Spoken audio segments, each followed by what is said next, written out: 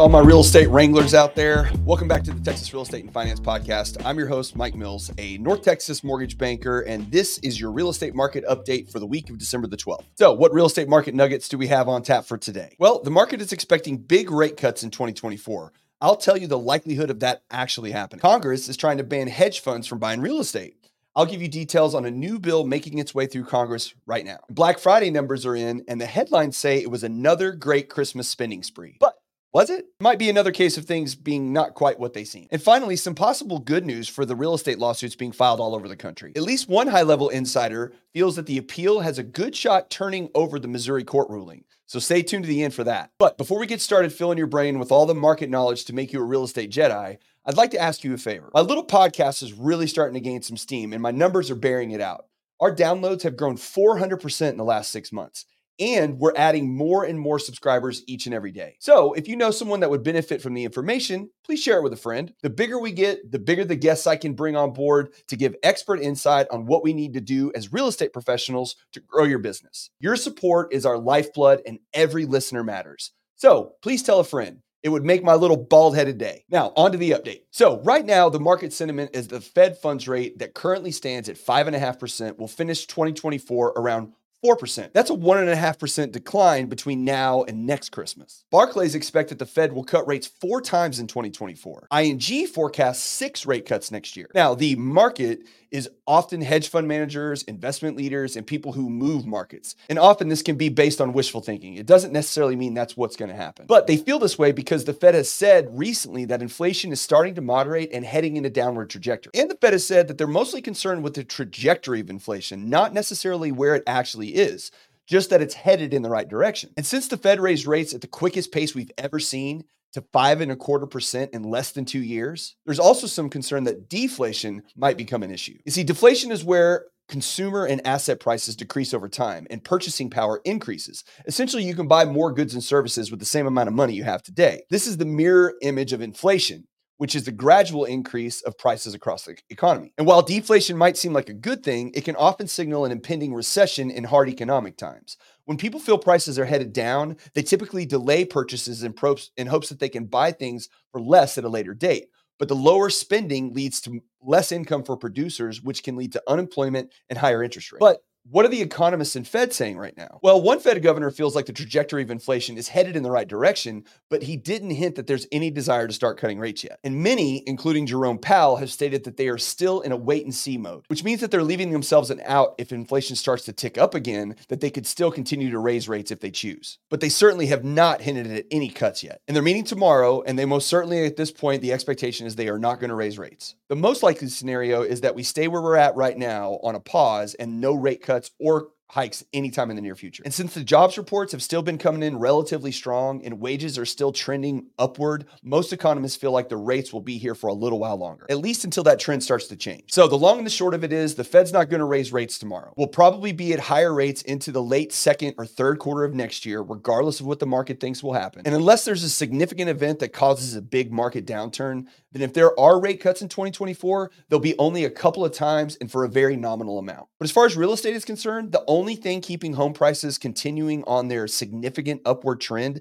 is high rates right now and some economic uncertainty. But you can bet as soon as rates come down, even to the 5 or 6% level, expect asset prices to jump up again. And speaking of home prices and lack of supply, last week, a Democratic House member and a Republican Senate member proposed a bill to Congress banning hedge funds from buying large swaths of single-family homes all across the country. Now, on its face, many of us would all say that this is a good step in the right direction. I've been clamoring for the last couple of years about the amount of homes that large corporate interests are buying up, driving up prices and making home ownership less and less affordable. And what this piece of legislation states is that not only would hedge funds not be allowed to buy a significant portfolio of homes, but any current portfolio exceeding some predetermined thresholds would be required to be sold off at a 10% a year clip over the next 10 years, until they get below that determined allowable level. Look, I like that this is being discussed and looked at as an issue affecting housing affordability, but in reality, this is very unlikely to pass. Even if it's approved in the Senate, it would have a very strong opposition in the House, and even if passed there, would likely be vetoed by the Biden administration. So really, this is just mostly a couple of congressmen trying to make headlines and get reelected because they're in districts where this is impacting home values more than others. In reality, worst case right now, maybe about 3% of the U.S. single family homes are owned by corporations. Some parts of the country are obviously going to be higher than others. And really, the definition of what constitutes an institutional buyer in this bill is pretty vague, and which leaves room for possible mom and pop type investors to be limited as well. And even for me, more often than not, I prefer that the market dictate how home prices should flow and not the federal government, as they are usually pretty bad at regulating most things and just end up rigging the rules for their donors to get advantages over the little guy. So this story is really good at grabbing headlines, but has very little real possibility of being a reality. Last week, we got Black Friday numbers in for this year, and according to the headlines, sales were up 7.5% to $9.8 billion from last year. However, there are a couple misleading numbers here. So the 7.5% increase was only for online sales, not sales in retail stores, which directly account for more than 80% of total sales. So that means 20% of sales actually come from online sales. And some say it's actually even less than 20%. And overall, in-store sales were only up between 1 and 1.5% overall. So when you blend the online and in-store sales together, the dollar figure was only up about 2.5% from last year. And that's unadjusted for inflation. And right now, the rate of inflation is between 3 to 4%, depending on what you're measuring. So that means Black Friday's actual volume was down this year, not up when adjusted for inflation. It's just another example of corporate media pushing a narrative that the economy is continuing to boom, when really it's kind of slowing down. And the inflation numbers that came out today showed that the inflation is not continuing to rise, but is also not coming down at the same clip either. And overall, consumer spending is slowing to the lowest rate we've seen in almost 8 months. But good news is that gas prices keep going down.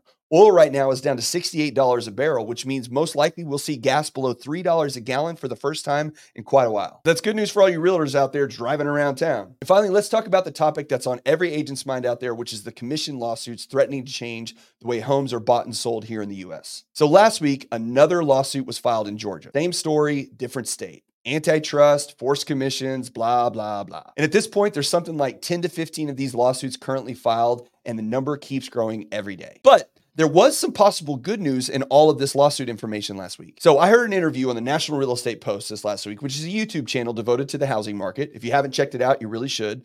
The National Real Estate Post, just look it up on YouTube. It's right there. And they interviewed David Stevens. He's a 35-year real estate professional who's worked for Freddie Mac, Wells Fargo, HUD, and the Mortgage Bankers Association. Now, during the interview, David stated that he had been called as an expert witness for the defendant in a few cases already, including the main Burnett case. And David's take on this is that the appeals process for NAR and the defendants in this case might actually work out better than people in the industry expect right now. He stated that because the case was a jury trial, the judgment from the jury was based much more on emotion than actual evidence and facts. In fact, he said that after 2 months of court hearings, the jury deliberated for less than 2 hours and did not request to review any of the evidence during the deliberation, essentially reaching the verdict purely on emotion and feeling. And there were little to no actual homeowners on the jury who had actually been through the process of buying a home and had some experience with what it takes to buy and sell real estate these days. And he stated that when you go through the appeals process, there is no jury involved. It's only judges and attorneys. And the appeal itself is much more based on the evidence and facts and very little emotion. So many of the attorneys involved have a pretty good feeling of confidence right now that they may actually be successful in the appeals process. But it could take up to 2 years. And until that happens, the market is very much up in the air on how to move forward. But it's very likely that lawsuits will continue to be filed until a precedent is set. The big hope is that the Department of Justice at some point will step in and issue some sort of ruling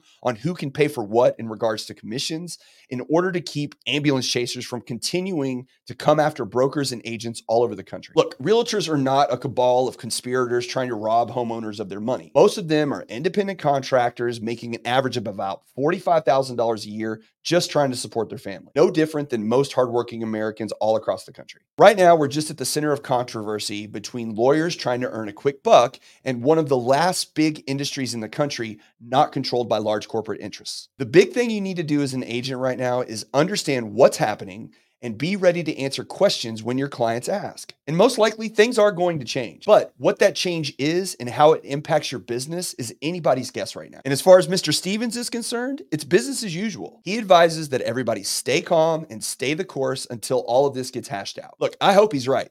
The system's worked really well for a long time, and any significant changes imposed more often than not will have a negative impact on the consumer with unintended consequences. Because we've seen that happen too many times in too many instances over and over again. So be sure to educate yourself on what's going on. Make sure you know your value proposition to present to your clients if questions come up, and just keep on keeping on. Well, guys, that's all for today.